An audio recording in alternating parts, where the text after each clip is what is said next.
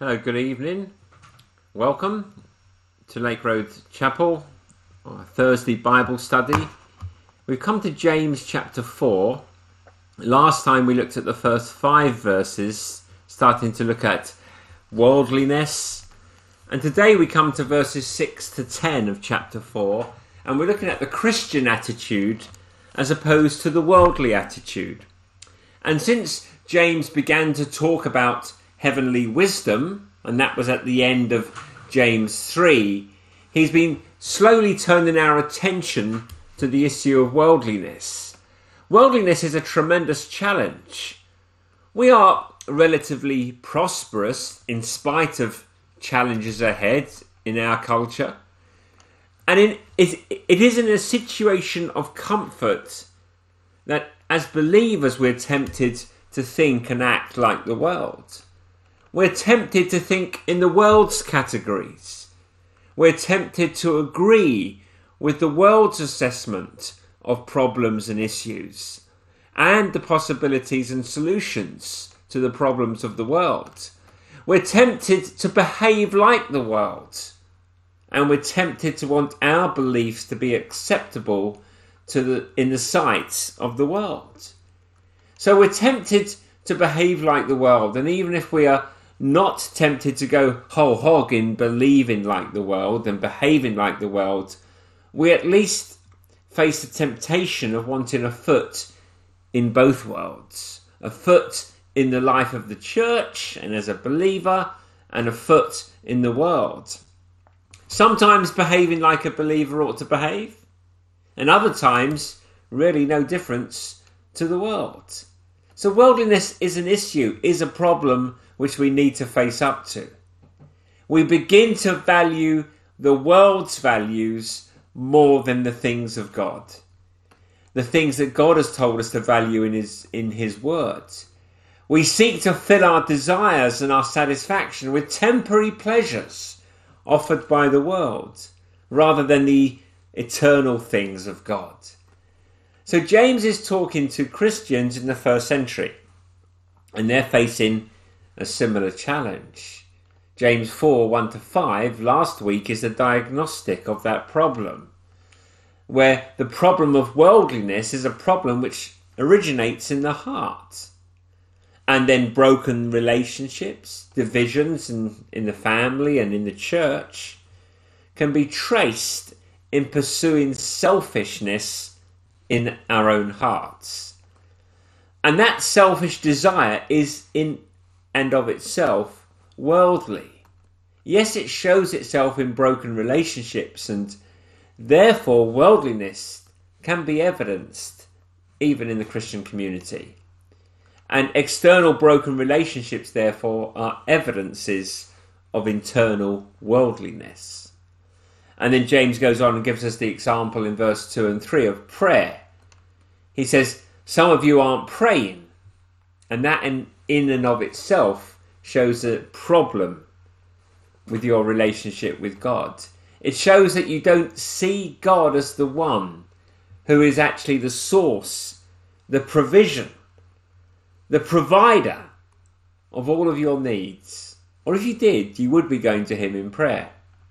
On the other hand, he turns to some who are praying, but praying for the wrong things, and says, you're not having your prayers answered because you're seeking after wrong things.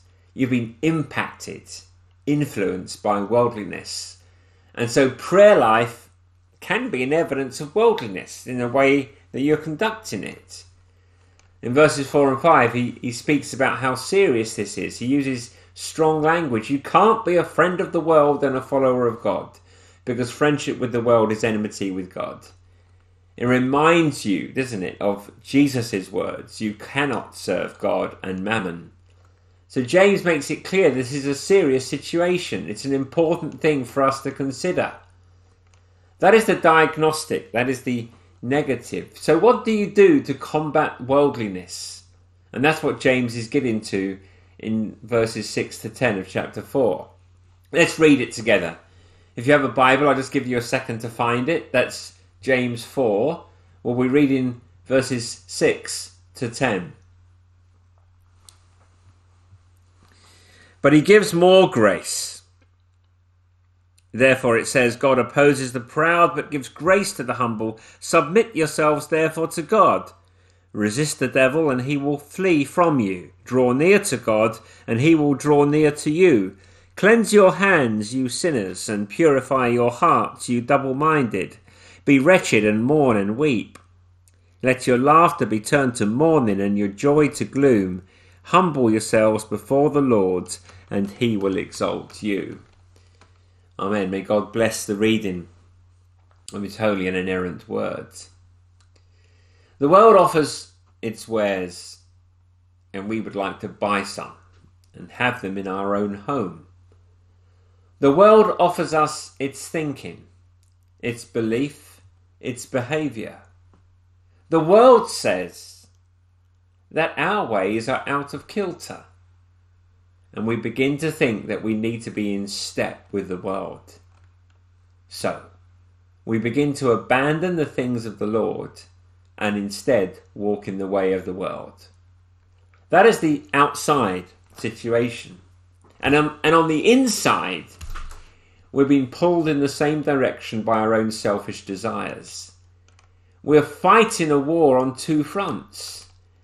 It is not just out there, which is waging a war against our hearts. No, there's a division in our own hearts. There's a worldliness that's resident in our own hearts that is pulling us in the direction of the world. How do you prevail when the enemy is not just without, but also within? Some suggest that you need to look within to find the answer. And James says that's futile because the answer isn't in there. In part, at least, the problem is within. So how do you combat worldliness? And James gives two simple but brilliant answers to this staggering important question here in James 4, 6-10. His answers are grace and obedience. Grace and obedience. Don't look for resources within yourself to battle worldliness. Look out and look up. Number one, seek grace. In verse 6, James makes it very clear that God's grace is the source of our sanctification. See, God's grace is not only the source of our new birth. God's grace is not only the source of our becoming Christians. God's grace is not only the source of our justification, our being declared righteous by the righteousness of Christ. No, God's grace is also the source of our growth in grace.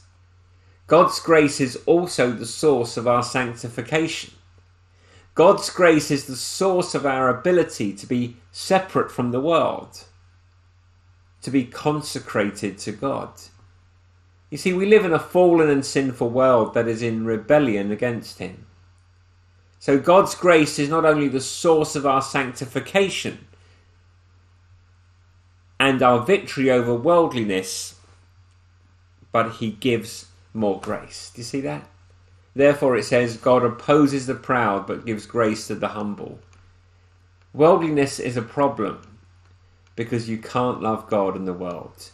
You can't be a follower of God and a follower of the world. You can't be a friend of God and a friend of the world. So what do? Don't look within for the resources to fight this battle. Look up and look out of yourself. Do not look in yourself. Look up to God. Seek his grace. You see, we're told by the world's wisdom that the solutions to our problems are within. To summon up some dormant principle in us that we actually haven't actualized before. So the answer to our challenges of today is to look within. Awaken the giant within you. Actualize the talent and potential which lies in you. If you look within, you find the answer. And there is a spiritual equivalent to that worldly message.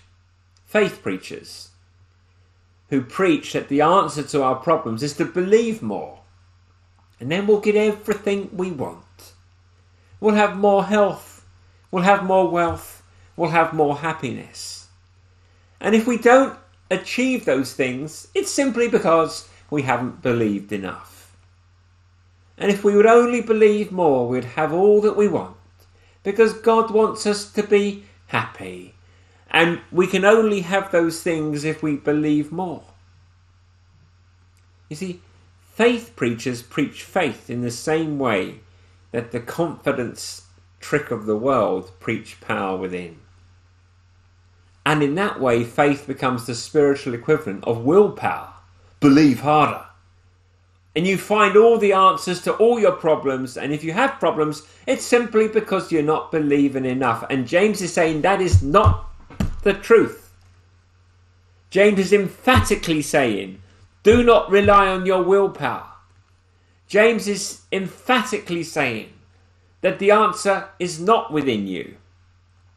This is not, to quote a Star Wars theme, this is not Obi-Wan Kenobi and Luke Skywalker. Look within you, Luke. The Force is not in you. James asserts here that in spite of the monumental nature of the challenge, there is an answer, but that answer is not you. How do you read the Bible stories? Do you look at the Bible stories and you read David and Goliath and think, I'm just like David, or I'm just like that, or I'm just like him, or I'm just like her? No, you're not the hero. Jesus is. And by grace, we know the hero. The help is outside of you. Look out, look up. It is with God. It is with his grace. But just revel in this for a minute, my friends. Bathe in this for a moment. But he gives more grace. Yes, he points to this enormous challenge, the challenge of worldliness, without and within. It is around us, it is within us, it is everywhere. We struggle with it every minute of every day, of every month, of every year. But he gives more grace. I know your circumstances are hard, but he gives more grace. I know the temptations are profound, but he gives more grace. I know the challenge is unimaginable, but he gives more grace. We are in a mess, but he gives more grace. We are weak, but he gives more grace. We are tired, but he gives more grace. God is tirelessly on our side. He is never less than sufficient. He always has more to give. We may be beaten, but he is not. And we may be even in our sin. We may claim he hasn't given us enough, but he gives more grace. He is able, he is willing, he is ready to save. He is ready to give grace, and his grace is greater than all our sin. His grace is greater than the challenges and temptations that face us every day. James is saying we must look to God for grace. Don't look within. Look to God. Renew our siege of the kingdom of grace by prayer. Acknowledge your poverty and need. Look only to his grace. See, God has so ordained that all the great strides, the great steps of our sanctification, all of our moving forward in growing into conformity into the image of his Son, all of our becoming more holy, all of our becoming more sanctified, more godlike in our moral qualities, begin with our relearning the first principle of our justification. See, in justification, we learn we cannot save ourselves. His grace is sufficient. And in every step of sanctification, we relearn that truth. His grace is enough. His grace is sufficient. His power is perfected in our weakness. So, my dear friend, the first step to fighting worldliness is to acknowledge you do not have the resources to fight worldliness, and only God can provide. His resources are magnificent.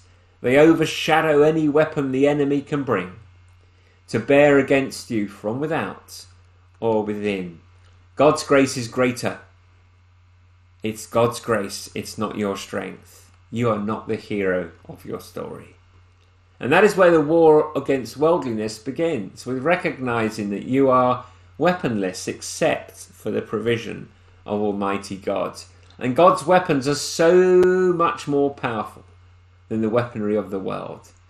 They are beyond compare. That is where the battle commences. Don't look for resources within you to battle worldliness. Look out, look up, seek grace, trust God, to be true to his word, rely on his grace. But don't think that relying on grace means passivity or inactivity, which leads me neatly to the second point: walk in obedience to grace. You see, James's answer has a passive and an active side. You have to admit that you don't have the resources within you. Only God has the resources. Only he can give those resources. And those resources are more than sufficient to answer the need of the day. But there is something else that you need to do as well. And James spells that out in verses 7 to 10. Obey. Our obedience is the response, the proper response to the grace of God. It is not only the proper response to God's grace, it is the tool that God's grace uses in our lives. Obedience is the instrument of God's grace. So don't ever think that relying on God's grace equals passivity. Do not think that relying on God's grace means inactivity. No, walk in obedience to grace. By the way, have you counted up the commands in these verses? Let's start from verse 6. But he gives more grace. Therefore it says, God opposes the proud and gives grace to the humble. Then from verse 7, there's about 10 commands. Submit yourselves therefore to God. Resist the devil and he will flee from you. Draw near to God and he will draw near to you. Cleanse your hands, you sinners, and purify your hearts, you double-minded. Be wretched and mourn and weep.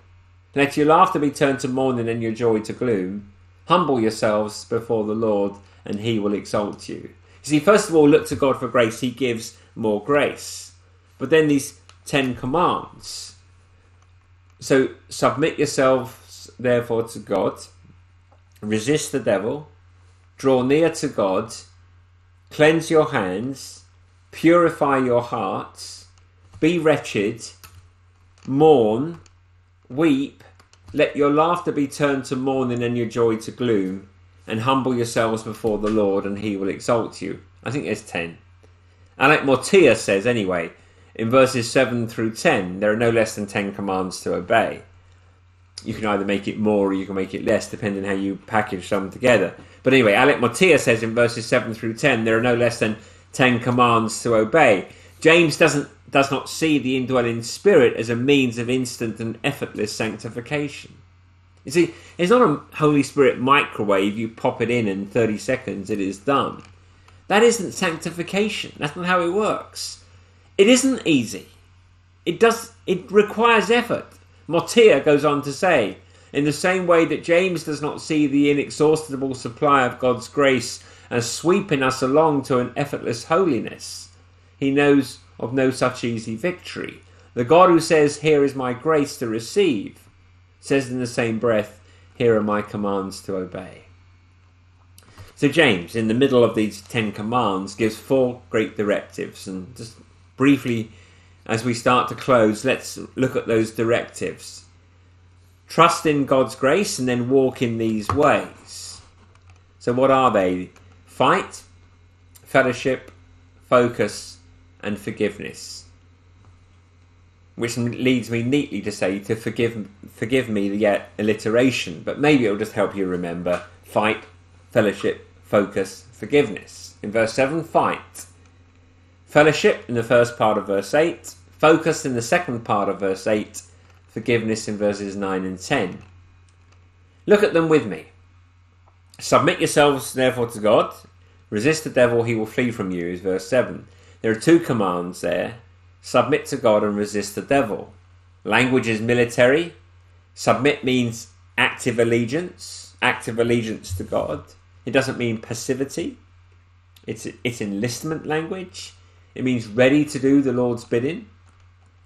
There is the willing language. You submit to God. You enlist in his army. You be prepared to do his bidding. Man the defences. To be prepared for conflict with Satan. You see, James is reminding us that when grace invades your life, the battle is just beginning. And for some reason, Christians forget that. They think that when grace invades your life, it's all over. But James is saying you need to be in the mindset that grace is there for the fight. There is grace sufficient so you can put on the armour. There is grace sufficient so you can get into the fight. It doesn't end it, it begins it. And believers need to remember that. If you have a heartbeat and you're a Christian, you're in a fight. And James is reminding you, submit to God, enlist in his army, resist the devil. The first principle is fight. That's my first principle. The fight is not the problem. The lack of fight is a problem. The fight is evidence that grace is working. The fight is evidence you have a spiritual heartbeat. So don't be surprised by the fight. Secondly, fellowship. First part of verse 8. Draw near to God, he will draw near to you. James is calling you to cultivate fellowship with God. What is the thing that you'll need most for the fight? God. What is the thing you need most in order to conquer worldliness? God. You need a relationship with God. You need him. You need communion with him. You need his presence. You need his power. You need his favour. You draw near to God. Draw near to God through the means that he has appointed for you to draw near to him. And what does that mean? Well, poignantly, it means coming to worship the Lord on his day.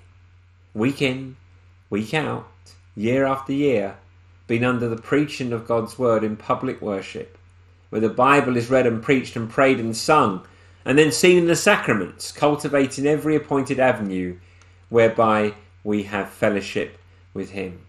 I say that because poignantly we're unable to. But that doesn't make it any less true. The skies do not have to part, the angels do not have to sing for God's grace to sing. You see, it may be imperceptibly working in you in ways that you have no idea, ways that you can't comprehend. And James is saying, draw near to God. There are ways that we can do it in this season of lockdown. Be under the ministry of God's word. Cultivate devotion to him. Do what Andrew gave us a testimony of and read your Bible in a year. Be under the ministry of God's word. The ministry that we provide here at Lake Road. Fellowship with God is not a call to go out and have some ecstatic spiritual experience. Draw near to God in the means that he has appointed. So there is the fight and there is fellowship. Then there is focus. That's the end of verse 8. Cleanse your hands, you sinners, and purify your hearts, you double-minded. You see, on the one hand, we want to follow God, but on the other hand, we want to follow the world. Cleanse your hands, you sinners, purify your hearts, you double-minded. And James is calling us to do some spiritual pruning, to do some spiritual weeding in the garden of our hearts, so that we're focused on God. And that means pruning the things that detract from that focus. James says, draw near to God, and then we prune. He doesn't say prune and then draw near to God. You can't get your act together unless you've been drawn to God. So draw near to God, and only then will you be able to start pruning that on the work that needs to be done. James is calling for a thorough purification of our lives. Mortification, I love that word.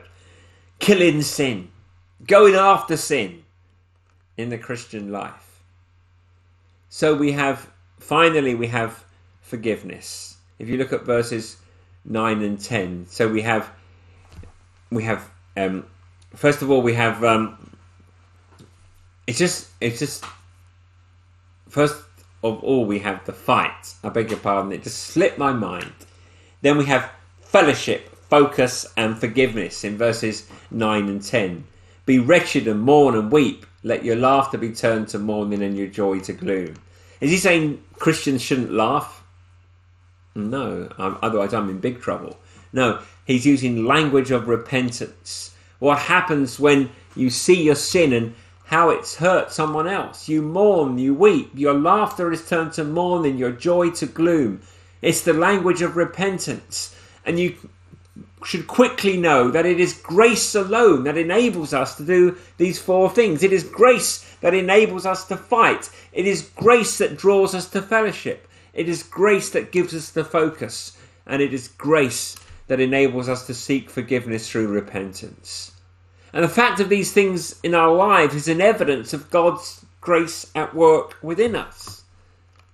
God has so ordained that all the great steps of our sanctification should proceed with a decisive seeking of him, with a longing to be like him, and with a mourning that we're not like him. And then, having been brought to the depths, what we read in verse 10, humble yourselves before the Lord and he will exalt you. In sanctification, just as in justification, the hour of despair is the verge of victory. When we come to an end of ourselves, we find the victory of God over sin and self and the world. That is the battle of worldliness. There is no battle that we need to engage more than this battle. May God grant to you to use these spiritual weapons. The source is the grace of God. The tools of God's grace to win the victory over worldliness. May God bless our study together for his glory and for our eternal good. God bless you.